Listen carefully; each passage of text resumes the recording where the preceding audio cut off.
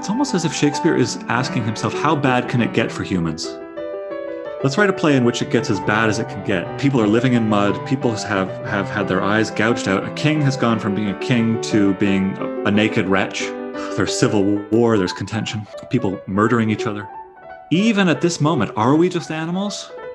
I think, I'm kind of like whispering now. I think the answer that the play hints at is no. That there is still, even in our basest moments, and Homo sapiens can get pretty base, there is something in us, or at least in enough of us, that is heavenly, as Albany says, that is a kind of divine something.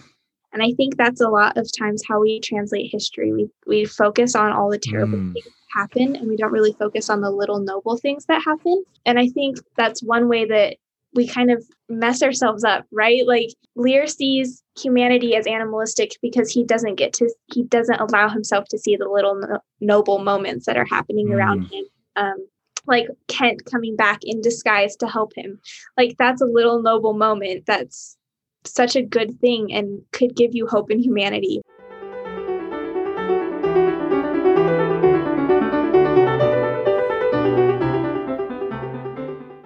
Hello again. In today's recording, I'll be chatting with Sally about Act 3 of King Lear. But first, I thought I would share a quote about reading for pleasure. That's one of the things that I want to heavily emphasize in this course.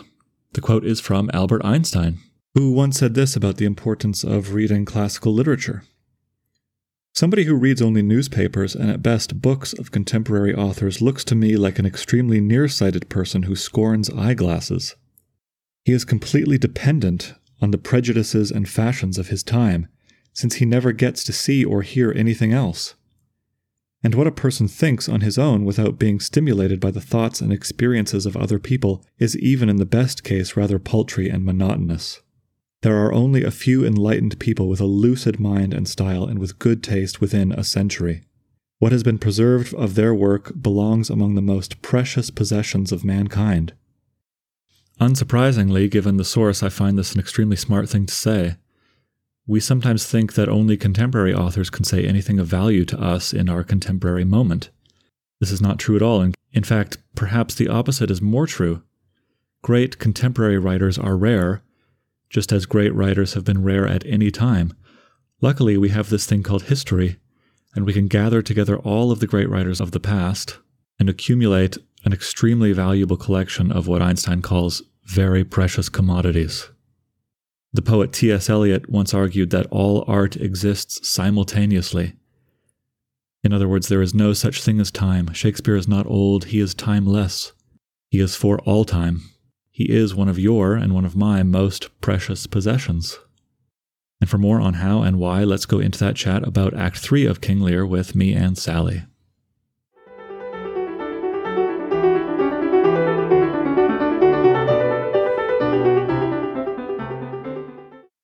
Hi, Sally. Hello, how are you? Good. Can you hear me? Yeah, I can hear you great. So we're strangers to each other, but hello. My name is Michael. I kind of love having conversations with near strangers about these books. I'm hoping that you won't stay a stranger very long. I mean, I'm looking forward to getting to know you and all of the students. Yeah. There's nothing worse than small talk. So it's great to meet a person and, hey, let's talk about King Lear and parenting. Yeah, talk about anger and generation. We should talk about the storm. We should talk about the poor naked wretches bit. We should talk about the blinding of Gloucester. And of course, anything else that you wanted to talk about. Act 3, Scene 1. How does this act begin? Remind myself. So the act is like Kent and a gentleman. They just meet in the storm. And Kent's trying to figure out who this gentleman is. And then he sends a message with him to Cordelia. Yeah, so that we start to get, that's right, we start to get the first hints that not all is well here in this kingdom, and that there are forces kind of massing off the horizon, good forces and bad forces, right? This is important. I don't think we need to spend much more time in Scene 1, although the gentleman says, so Kent says, where's the king? And then the gentleman says, contending with the fretful elements. And I love what the gentleman says later. He says, Lear, the king, strives in his little world of man to outscorn the to and fro conflicting wind and rain. This night, wherein the cub-drawn bear would couch, the lion and the belly-pinched wolf keep their fur dry, unbuttoned he runs and bids what will take all. I don't know. I mean, Sally, up till now in the play, let me just ask you this general question. What is your opinion about Lear? Slightly unfair question because we haven't met to talk about Act 1. You haven't heard the podcast about Act 2. But you've read this, So what do you think about Lear what do you think about Lear so far as a person? I feel like, in the first act, I really did not like him. I was just mad at him. I was like, what are you doing? Like, Cordelia's the only sane person here. And he just like kicks her out and he's getting mad at everybody. And I felt like he was just driven by his emotions rather than like reasoning, which goes against like basically everything you learn about in society. It's like, you don't let yourself be driven by anger. But I kind of like how real he is at allowing himself to express his emotions. And there were times where he's like, I can't do this right now. I need to be patient. But then he's still like, lets it go. But in this act specifically, I kind of start feeling bad for him. And I think that's probably because Kent and Edgar start feeling bad for him as well. They see something in him, like he's losing something. He's losing his sanity. So I didn't like him, but I'm like starting to sympathize with him as I'm seeing the interactions with him with everybody else. Yeah, my reaction is the same. I mean, he's so flawed in Act 1. I mean, that might be a big understatement. He's just so, I think you put it the best. He's so, he's not in control of himself. What's in control are his emotions, and his emotions are so volatile. Mm-hmm. Yeah. So not only does Act 3 begin to depict him as more sympathetic and more vulnerable, he's suddenly super vulnerable. There's something I admire a little bit about him, and that is his, I guess he calls it, I think in Act 2, he calls it his noble anger.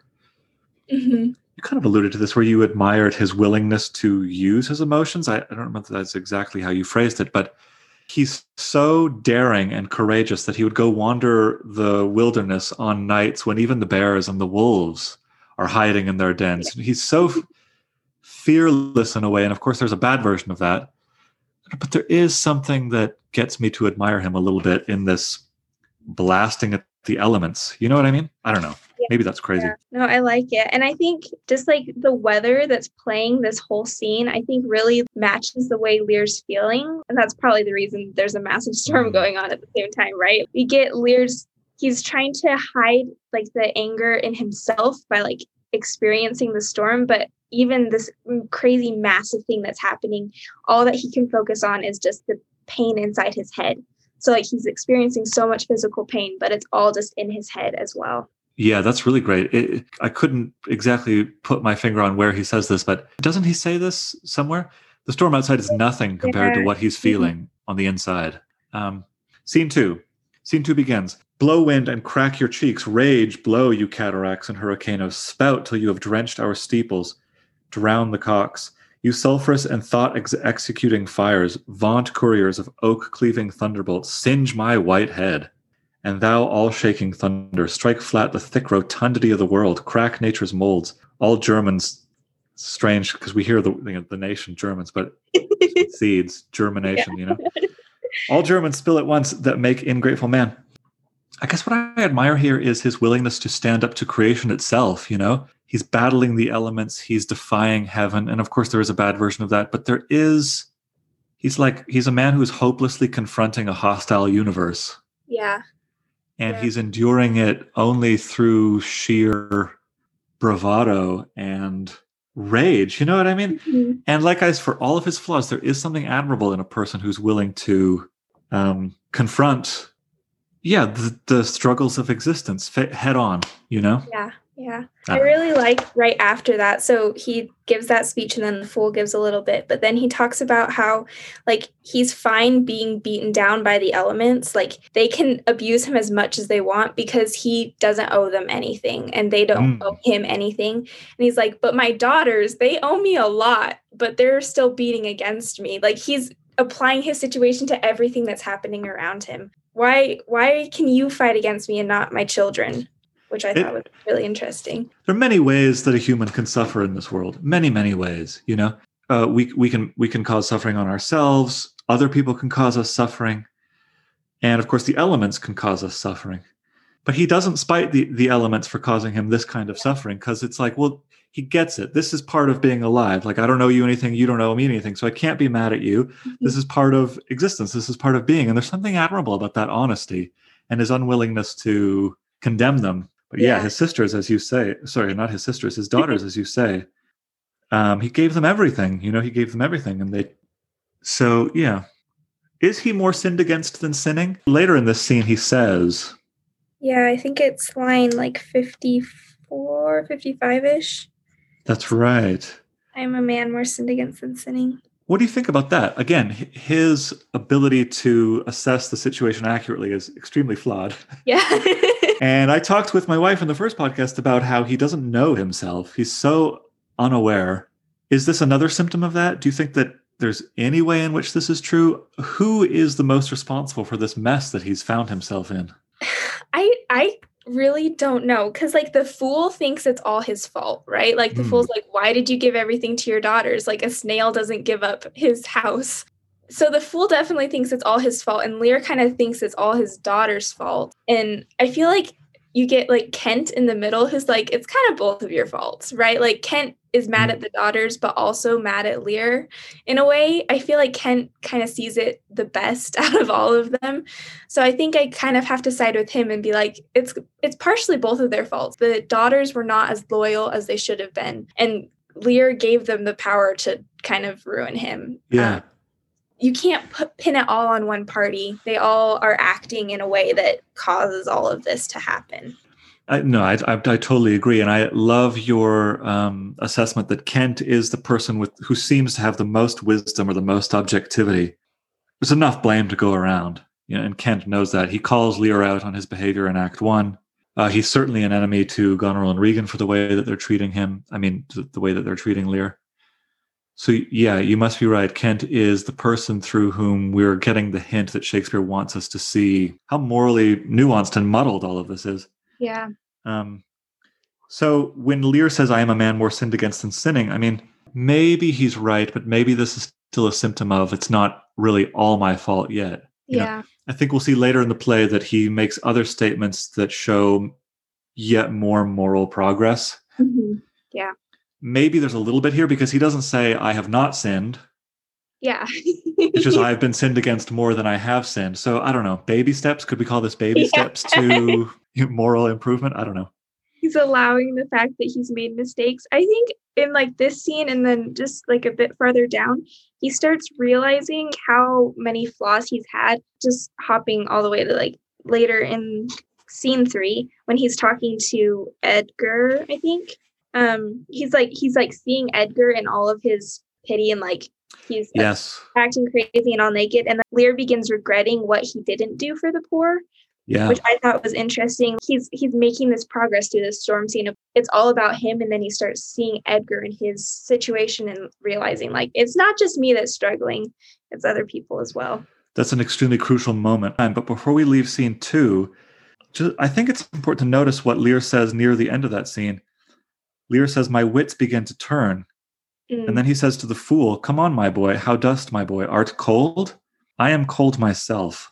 And I know this isn't much. I don't want to make too much out of this, but he is recognizing the suffering in others and the suffering in himself. Maybe before he was only recognizing the suffering in himself. But now he's like, I am cold.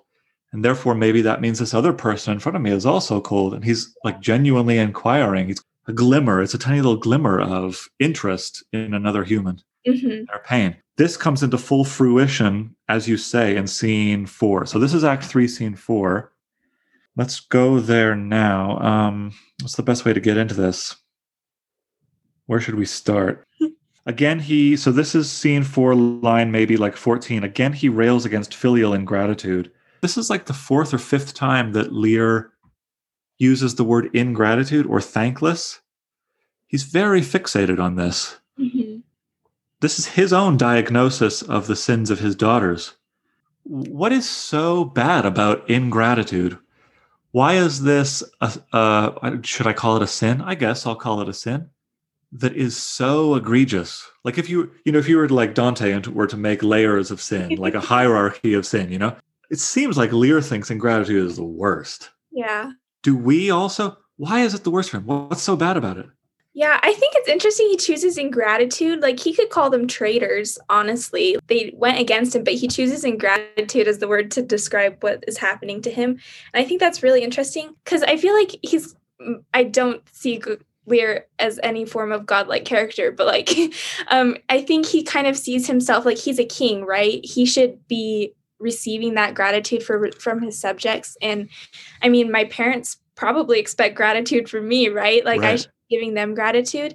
And I think that's just something you spend so much time investing in people as a parent or a teacher or God or king. Like you spend so much time about them. You kind of want them to return the favor, like it's kind of expected that they'll at least acknowledge what you've done for them. And I think Lear is feeling like all of the good things that he did for his daughters was unacknowledged. He did all of this good and they didn't care about it. And I think that would really hurt, right? Like if I do something for somebody and they don't acknowledge it, that's offensive kind of. Like it is. And it really rankles, doesn't it? Yeah. Yeah, Lear is not God. I mean, he's so utterly flawed, but he is in a slightly analogous. I mean, there are many analogies to what God is to us, the parents of a family, et cetera, et cetera. Any position of authority over any group of people, has similar responsibilities. So Lear is God of his kingdom, and he's divested all of his kingdom to his daughters. We learn that in Act 1. He's given it all up, as a good king should when he gets old and feeble. Now my time is over. Quite self-sacrificing. Yeah. Now my time is over. Here you go.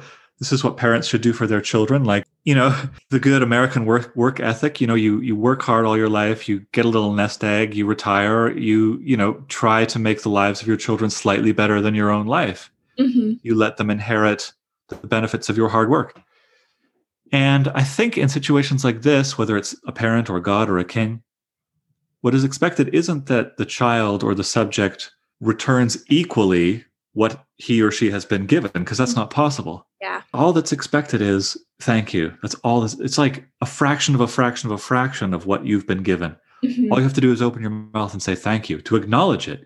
It's like, when you make someone a casserole because maybe they just had a baby or something, you're not waiting for a return casserole. I mean, maybe you get one.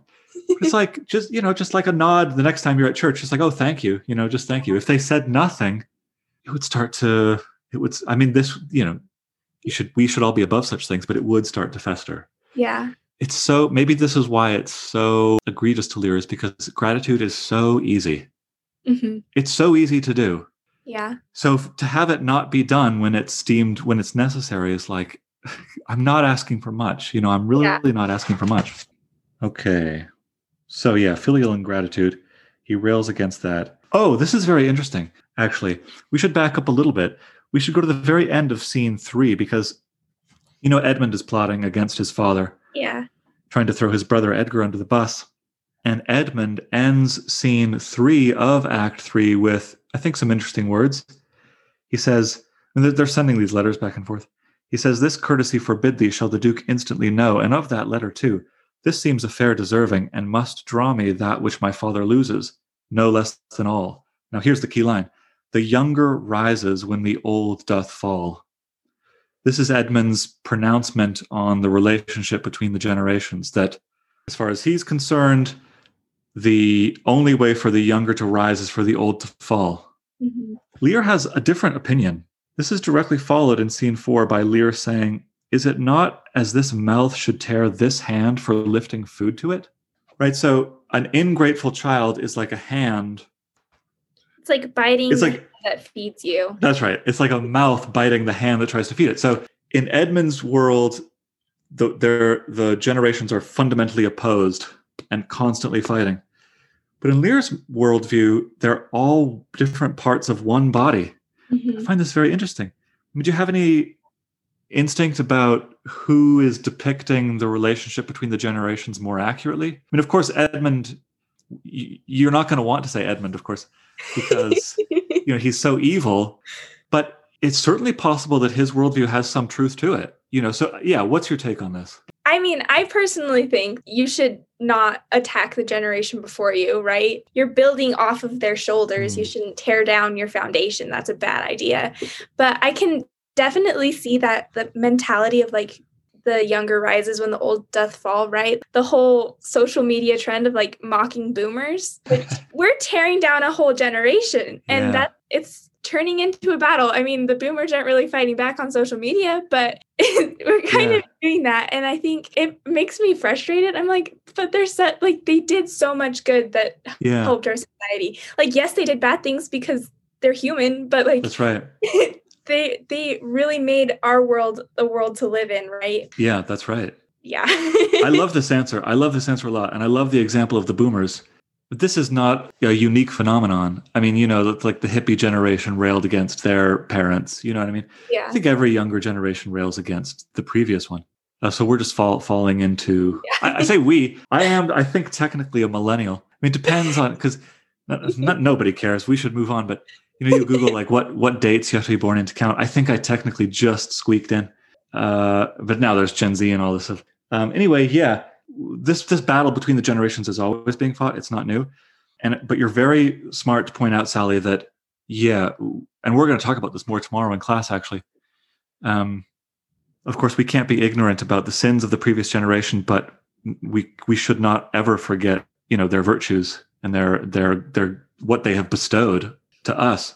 I think really that is the heart. To zoom way out, that is the heart of this play. I mean, Cordelia and Lear, and in the other family, Gloucester and Edgar and Edmund, have to learn how to break ties with the bad aspects of the past, while also embracing the past because they acknowledge that it gives them life, you know? Yeah. So that's great. And then Lear says this, but I will punish home. No, I will weep no more. In such a night to shut me out, pour on. I will endure. Which I love. Why do I love that? I don't know. I just think it's a very courageous response to suffering. I mean, granted, lots of this suffering is self-imposed, but there's a kind of strength in that insistence on enduring and not lamenting, like, oh, woe is me, you know? Yeah. I mean, he does that plenty. He does woe is me plenty, but Indeed. No, you're so right. But he ends with, I'm done now. Like, I'm done ranting. It's time to move on. That's excellent. That's an excellent thing to point out. Yeah, he's never, and we'll see this even much later in the play, at the height of his moral epiphanies, he's still showing glimpses of the same old, you know, murderously angry fool. Yeah. Yeah. So the moral I think this is important. I think this is really important. Should like be keeping notes of this somewhere in a document, but this play is teaching us a really important lesson about moral progress, which is that it's never absolute. You know, yes, moral progress is possible, but moral progress is possible while still making the same old mistakes we've always made. Yeah.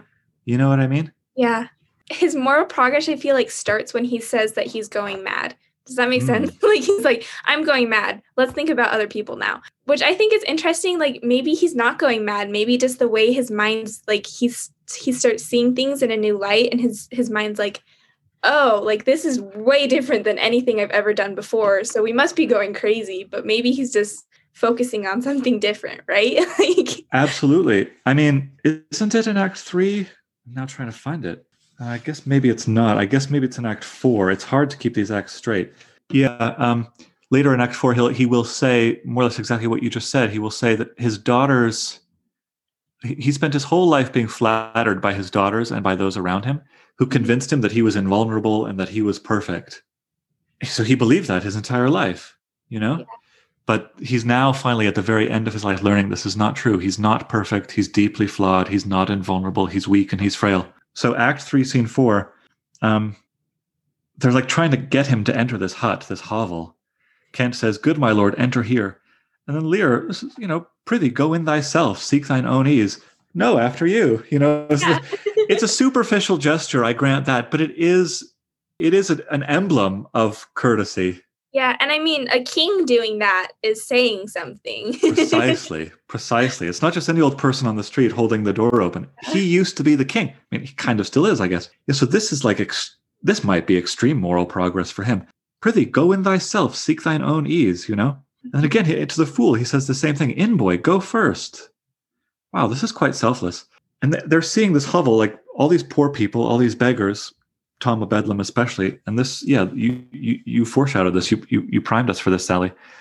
This is one of the best moments in the play. He kneels in prayer. What might the significance of that stage direction be? Why is Shakespeare having him do that as opposed to just stand there saying these words? Rather than just monologuing to the audience, he's talking to God. I think it's showing that Lear's going past himself. Like, it's not just him and his thinking in his own head anymore, which has been the past two scenes, right? It's just Lear monologuing. But we get this where he's not just trying to process what's happening to him. He's telling God, like, this is what's happening to me. And I'm realizing like what I could have been doing better. Yeah. I don't know. I think turning to God is definitely showing like he's getting out of his own head and out into the world, if that makes Excellent. any sense. It totally does. And what Lear says right after this corroborates exactly what you just say. I also think physically the act of kneeling, up till now, he doesn't strike me as that kind of guy. You know what I mean? Yeah. So again, it is the sign of some real progress. He's acknowledging some other higher authority. He's humbling himself. Yeah, it's not nothing. It's really not nothing. So he kneels in prayer, and then he says this, poor naked wretches. I should pause after those three words. I mean, it's just classic mourning with those that mourn, seeing the pain of others and feeling. I always get empathy and sympathy and compassion slightly confused. I think that might mean slightly different things, but it's certainly in that ballpark. He's being touched, moved by the pain of others. Poor naked wretches. I love what comes next. Wheresoe'er you are. And it's so simple that you might just slip right by it. Granted, it's not to be or not to be. It's not like the best thing in Shakespeare's, collected works. It's just this wonderful little subtle detail that I love, because you just said his thoughts, his thinking, his mind, now we see it go out of himself. Mm-hmm. This is proof of that. He sees these poor people in front of him, and then he's like, oh, but there could be people that are poor and naked anywhere. Yeah. Like maybe they're everywhere. He sees these people and he is compassionate towards them, but then he imagines the potential for all of this suffering in the world. Far away, maybe far away. Which again is another not insignificant leap. Wheresoe'er you are. It's one thing to feel compassionate for the homeless person that you have to awkwardly sit beside at that stoplight, but it's another level of empathy to say people on the other side of the world who are in pain right now. Yeah. I just love this speech. I really like where he talks about, oh, I have ta'en too little care of this. Yeah. He realizes that he had so much power that he could have done something to help these people. He doesn't have it anymore, so he can't really do anything about it. But he realizes, like, snap, I kind of goofed up. Like, there was a lot of stuff I could have been doing that I didn't get. So he's regretting ignoring these issues as he ruled, which I really like. I feel like that's a realization that I feel like in most of Shakespeare's plays, he has like the higher, wealthier people like realize, oh, I could be doing a lot more, but I didn't realize that it needed to be done. Right. So I really like how he has that realization. I could have done more. And I think it kind of helps us realize like, oh, I am in a position to do more. That's great. I have taken too little care of this. So maybe an important ingredient of any type of moral progress is, this is why, confession exists. We confess our sins. We have to acknowledge wrong. Self-critique, self-assessment. Take physic, pomp. The footnotes help us here. Take medicine. That's what physic means. And pomp, just anyone in authority, power. So people in power are diseased, and the disease they have is they lack empathy. Yeah. Because they're kind of walled in a citadel of luxury. Mm-hmm. So the cure for that disease is to expose. So he says, take physic, pomp, expose thyself to feel what wretches feel. Wow. That thou mayest shake the superflux to them and show the heavens more just. Superflux meaning any extra, give them all the extra. Yeah. I think this is so, suddenly there's like a glimpse, like a door in Lear's brain opens into moral wisdom. I mean, maybe it closes again, but for a moment it's open. Kings, what is a good king? A good king is a person who exposes himself to feel the pain and poverty and deprivation of his subjects. I also love what comes before this too. So he says, Poor naked wretches, wheresoe'er you are that bide the pelting of this pitiless storm, how shall your houseless heads and unfed sides, your looped and windowed raggedness defend you from seasons such as these? He's really living in this thought experiment. Yeah. It's just so beautiful. I think it's so beautiful. He takes responsibility. He admits wrongdoing. Mm-hmm. So if we're making a document about how to live, how should we live? Take responsibility. When you do wrong things, don't pretend you didn't. Admit that you did. Take responsibility. Okay, what next? What next should we highlight in this scene? Poor Tom. How weird is poor Tom? As a reader, how do you respond to the bizarreness? It's so utterly bizarre. It shakes me when I realize that it's really Edgar, right? Like every time it says Edgar in my script where it's like Edgar's saying this, but then he calls himself Tom. And it's like, why did Edgar choose such a character for himself? Why did he make him so bizarre and so... This is a very good question. Crazy, like so sin-filled. Like he talks about all of the sins that his character has committed. Like, I was a serving man and I was super lustful and I drink all the time and like all of these sins and I'm followed by devils. Like, that's right. I'm possessed by all these demons. Yeah. That just made me, I was like, wow, Edgar, you really got into that character and you really chose a really awful person. Like, it's a little bit too method. You know what I mean? It's a little bit too much method acting. But you ask a very good question. This is a question I had not asked myself and I would not know exactly how to answer. But can I ask you to answer your own question? I mean, he could have just chosen any old beggar. He could have chosen like a kind, subdued, kind of monkish type beggar. Who just quietly asks for alms and, prays to God and stuff. But no, he's chosen this extremely, is satanic too strong a word?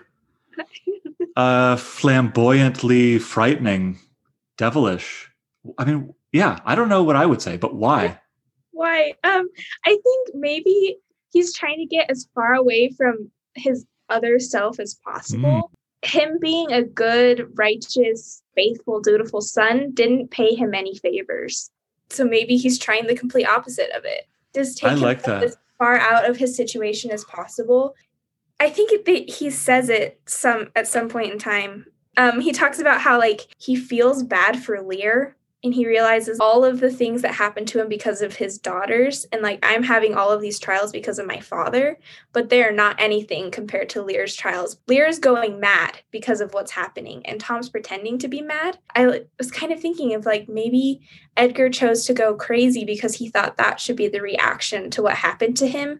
And then that's really what happened to Lear. Does that make sense? Wow. No, it totally does. You've said about 8 brilliant things there. We don't have time to unpack them, but it's great what you say about how, maybe Edgar is a little bit too good. He doesn't, we don't really get to know him very much, so I'm sure he has flaws of his own, but we don't learn about any of his flaws. He seems like a good son, slightly maybe too easily duped. Yeah. But we get the impression that he's lived a very good and moral, and upstanding life. And you're absolutely right. That scene in Act 2 where he's like, Edgar, I nothing am. He goes out into the woods. I've tried it the good way, and look what it's gotten me. Yeah. So maybe I'll try it a different way. Maybe I'll do the crazy, sinful, wild man lunatic. Mm-hmm. And, it can only get better. Yeah, that's true. If we're starting at nothing again, it can only get better. That's a great answer.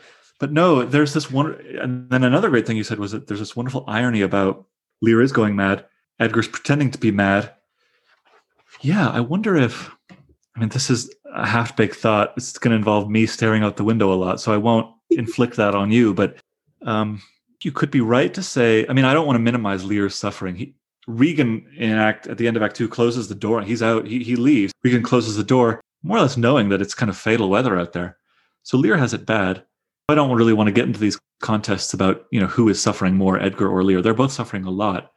So your question and your answer have now prompted new questions for me, which is why I love these as dialogues.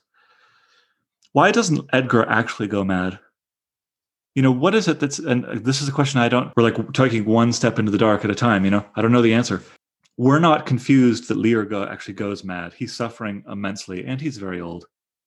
Edgar's suffering a lot too. The whole kingdom is after him because they think he's a traitor. They're going to execute him. He now has to live in mud. He's like eating bats, or or at least he says he is, some horrible thing. Why doesn't he lose his mind? What is it about Edgar's character that enables him to overcome this?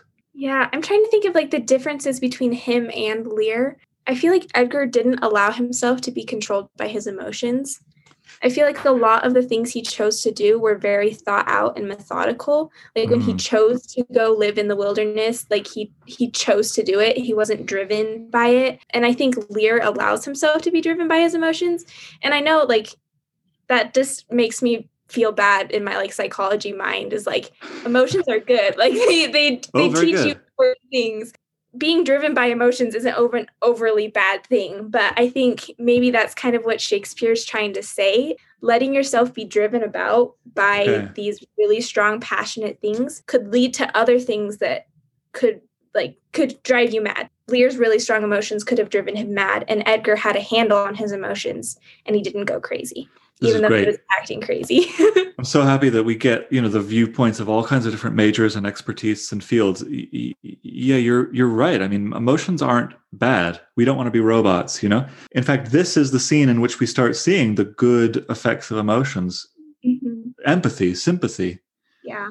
When we see somebody suffer, we should feel bad. If we don't, there are words for that. There are therapies to help cure that, We should feel bad.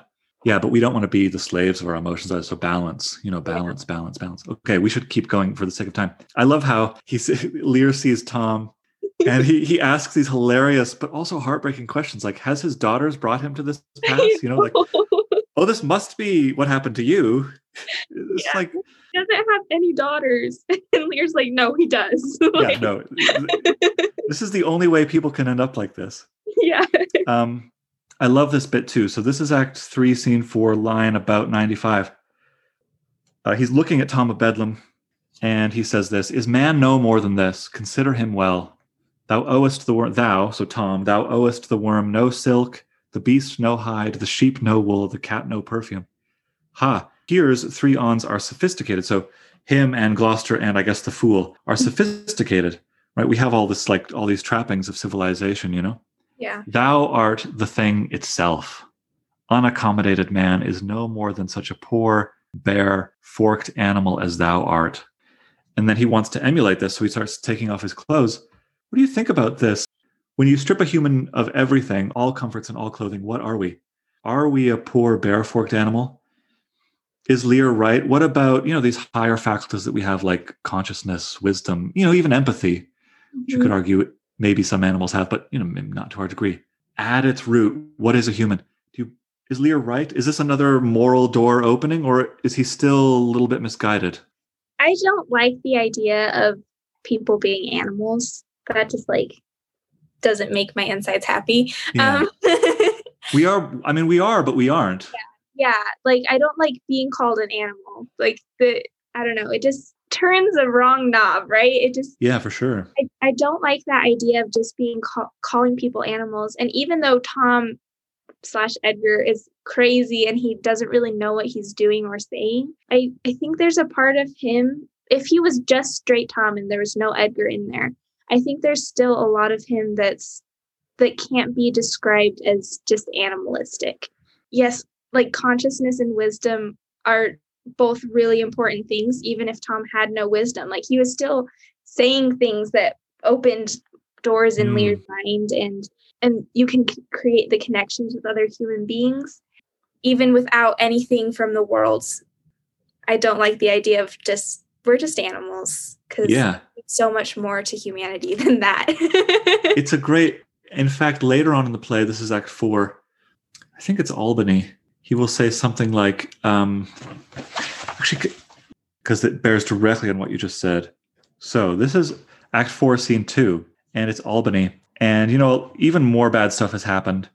So Albany is looking on the state of the kingdom now, a few scenes later, and it's even in worse state. And this is what Albany says. So Act 4, Scene 2, line, 46 or something.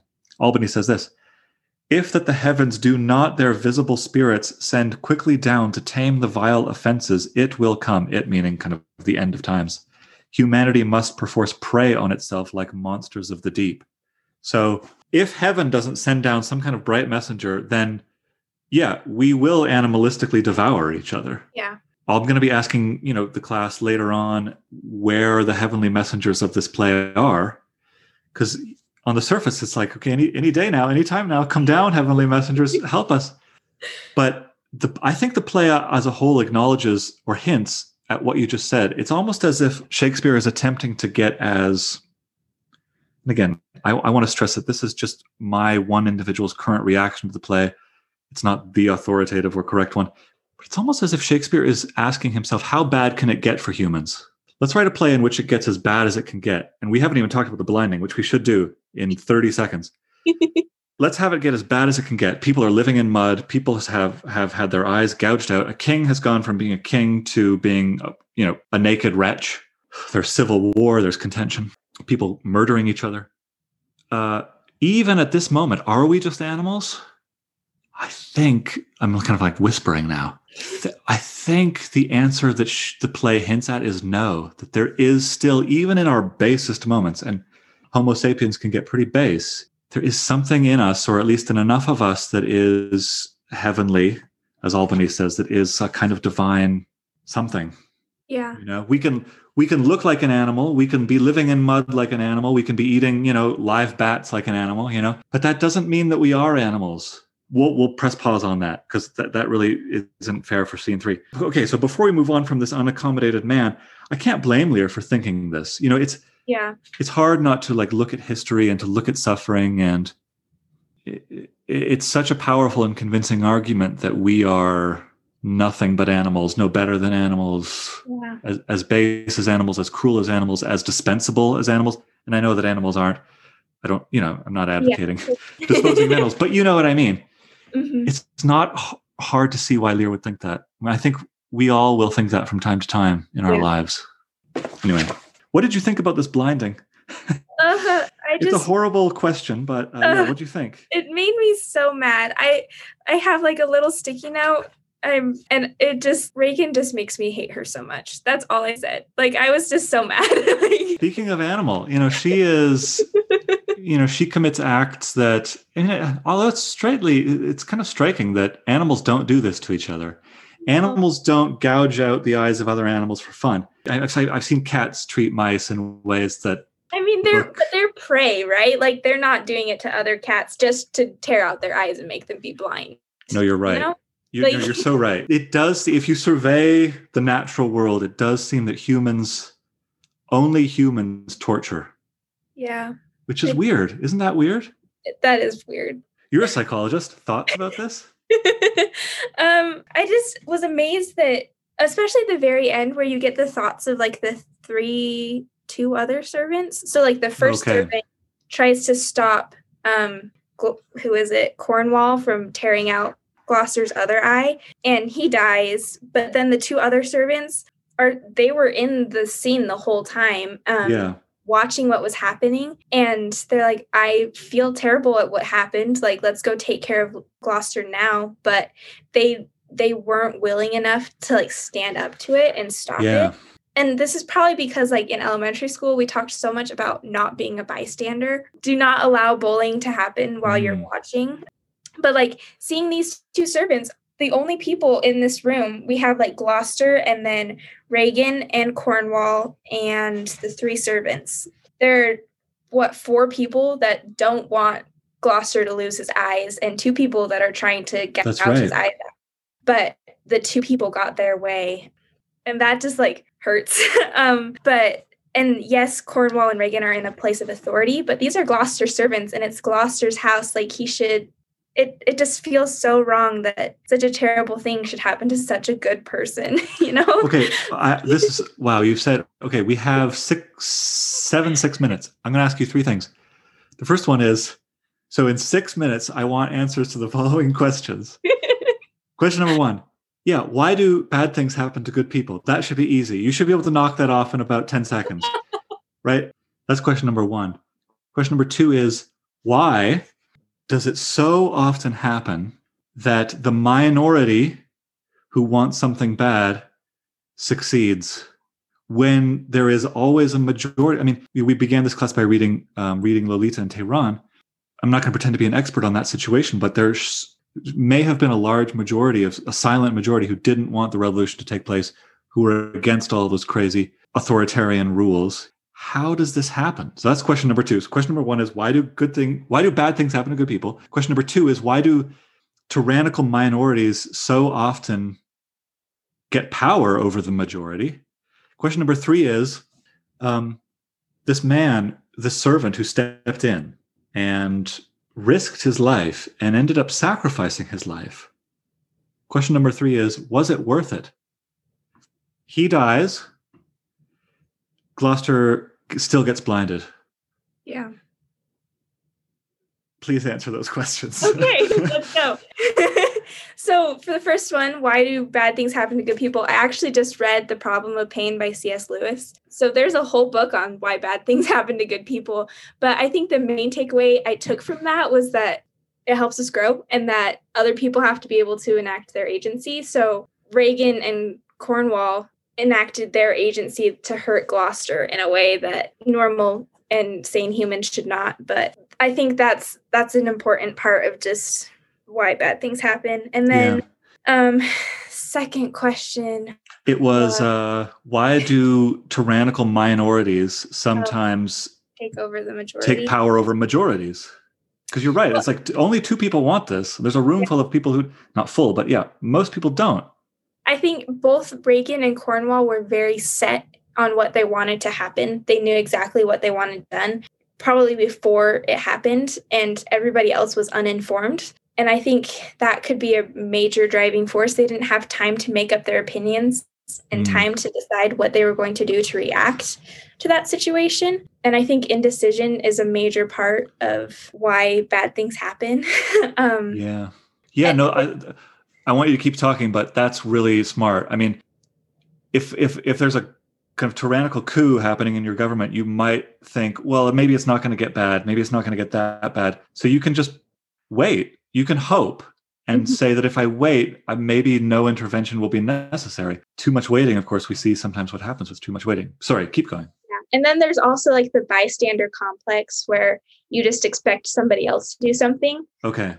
So you have 4 people in the room who are like, I don't want him to be blinded, but somebody else will step up to them. Like, It's going to have to be me. And eventually one of the servants decided it is going to have to be me because nobody else is standing up for him.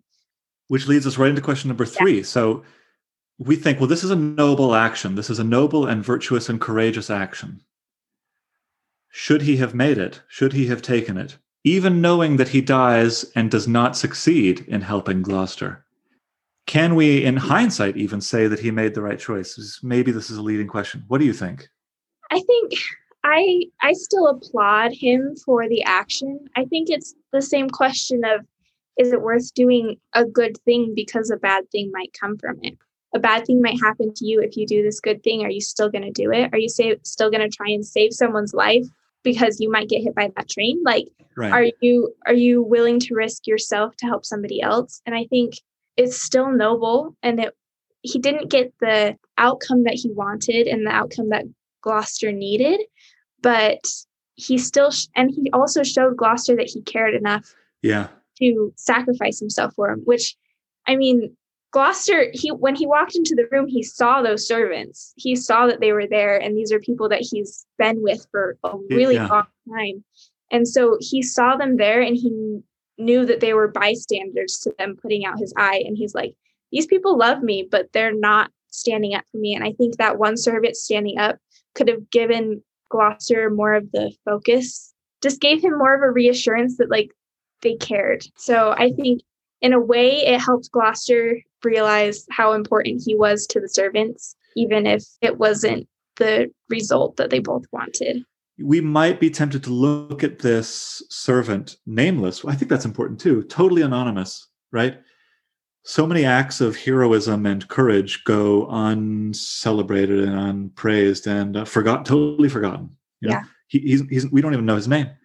He steps in, tries to help, fails, and dies. But you're right. Gloucester saw in that moment one of these heavenly spirits that Albany is waiting to come down. Mm-hmm. What else is that act but a manifestation of a kind of divine and courageous sacrifice. Yeah. You know, in that moment, that servant was one of those heavenly spirits, I think. And Gloucester, I mean, even if Gloucester didn't know, you're asking the right question, Sally. It's like, should you perform good acts even if they don't end up working? Yes, I think yes. Yeah. You know, I just think you just need, I think yes. You know, let's increase the amount of goodness in the world.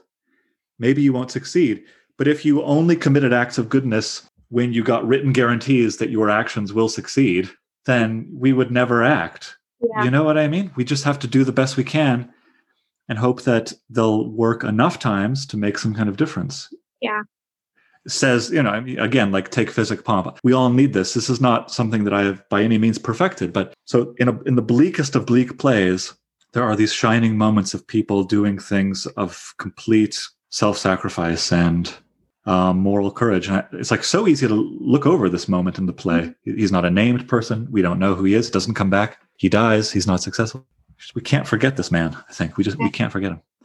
We talked earlier about how Lear, looking back on history, would see the really dark things and think that humanity is animalistic, right? And then we also talked about how it's hard to remember this one servant's actions.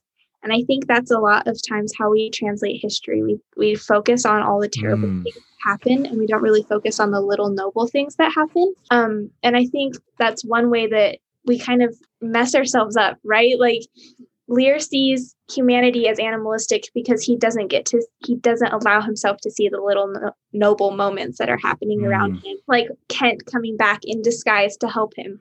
Like that's a little noble moment. That's such a good thing and could give you hope in humanity, right? Like that's so great. Bad and dreary. That's so great. I'm gonna hold you hostage for another minute. Okay. But it's your fault because what you just said prompted this. I'm going to be sharing a quote with the class tomorrow in class, and it's so relevant to what you just said. I can't help myself right now. So I'm going to find it and I'll read it to you. This is one of my favorite paragraphs ever written. Can you see this? Yep, I can see it. This is from the novel Middlemarch, written by George Eliot, and there she is. This is a picture of George Eliot. And this is the very last paragraph of Middlemarch. And what you just said about this nameless servant is so appropriate. So I'll just read this paragraph and then, in 10 seconds, describe how it relates. Dorothea Brooks, I think her name is the protagonist of this novel. She was a woman who wanted, to like perform great acts of love and charity in the world. She kind of succeeds and kind of doesn't. So at the very end of the novel, this is what we learn about her. Her finely touched spirit had still its fine issues, though they were not widely visible. Her full nature, like that river of which Alexander broke the strength, spent itself in channels which had no great name on the earth. But the effect of her being on those around her was incalculably diffusive. For the growing good of the world is partly dependent on unhistoric acts, and that things are not so ill with you and me as they might have been is half owing to the number who lived faithfully a hidden life and rest in unvisited tombs. Isn't that so good? Isn't that the best thing you've ever read? So it's like a river, it's like why do you and I get to live in a place as prosperous and comfortable as Provo in 2021? It's because for hundreds of years, there have been people, anonymous people, who have spread their goodness like the channels of a river through history, right? Mm-hmm. And their influence is incalculably diffusive. So we can't calculate it. This isn't mathematizable. We can't say A person had X effect or B person had Y effect. This is uncalculable. Yeah. But it diffuses. It's kind of everywhere. Like their effect is everywhere. And why do we have it so good now? It's because of all these people who live hidden lives and rest in unvisited tombs. And this nameless servant, needs to be praised for being one such person. So yeah, that's one of my favorite paragraphs. Okay, well, thank you for a great chat. Yeah, I will see you tomorrow morning. Yeah, have a good day. Bye, you too. Bye.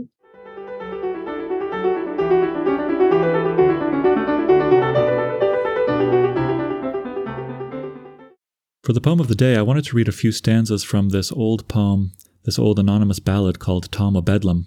As we saw in Act 3, Tom, or Poor Tom, is a colloquial name for a madman or a beggar. And this poem, we're not exactly sure when it was written, probably the beginning of the 17th century, so it's almost contemporary with King Lear. We think it is. We think it was written around the same time. And you can tell it has a lot in common with the persona that Edgar adopts, this persona of this half-crazed, naked, wandering beggar. Bedlam, if you're reading the footnotes to King Lear, you learn that Bedlam is a kind of abbreviation for the Bethlehem Royal Hospital, which is where these kind of sick, mentally ill inmates, it was kind of a mental institution / prison where they were all kept. I won't read the whole poem, it's quite long, but I'll read a few of my favorite parts. This is the ballad Tom o' Bedlam. From the hag and hungry goblin that into rags would rend ye, the spirit that stands by the naked man in the book of moons defend ye, that of your 5 sound senses you never be forsaken, nor wander from yourselves with Tom abroad to beg your bacon. While I do sing any food, any feeding, drink or clothing, come dame or maid, be not afraid, poor Tom will injure nothing. The palsy plagues my pulses when I prig your pigs or pullen, your culvers take or matchless make, your chanticleer or sullen. What I want provant with Humphrey I sup, and when benighted I repose in Paul's with walking souls, yet never am affrighted. But I do sing, any food, any feeding, drink or clothing, come dame or maid, be not afraid, poor Tom will injure nothing. With a host of furious fancies whereof I am commander, with a burning spear and a horse of air to the wilderness I wander. By a night of ghosts and shadows I summoned am to tourney, 10 leagues beyond the wide world's end, methinks it is no journey. Yet will I sing, any food, any feeding, drink or clothing, come dame or maid, be not afraid, poor Tom will injure nothing.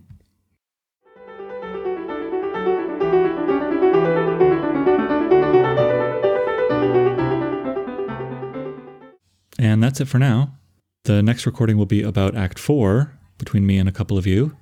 So I'll let you know when that's ready to listen to. In the meantime, keep reading. Maybe read a little bit ahead if you can. Not too much ahead. Try to read a little bit ahead. And most of all, just enjoy the readings.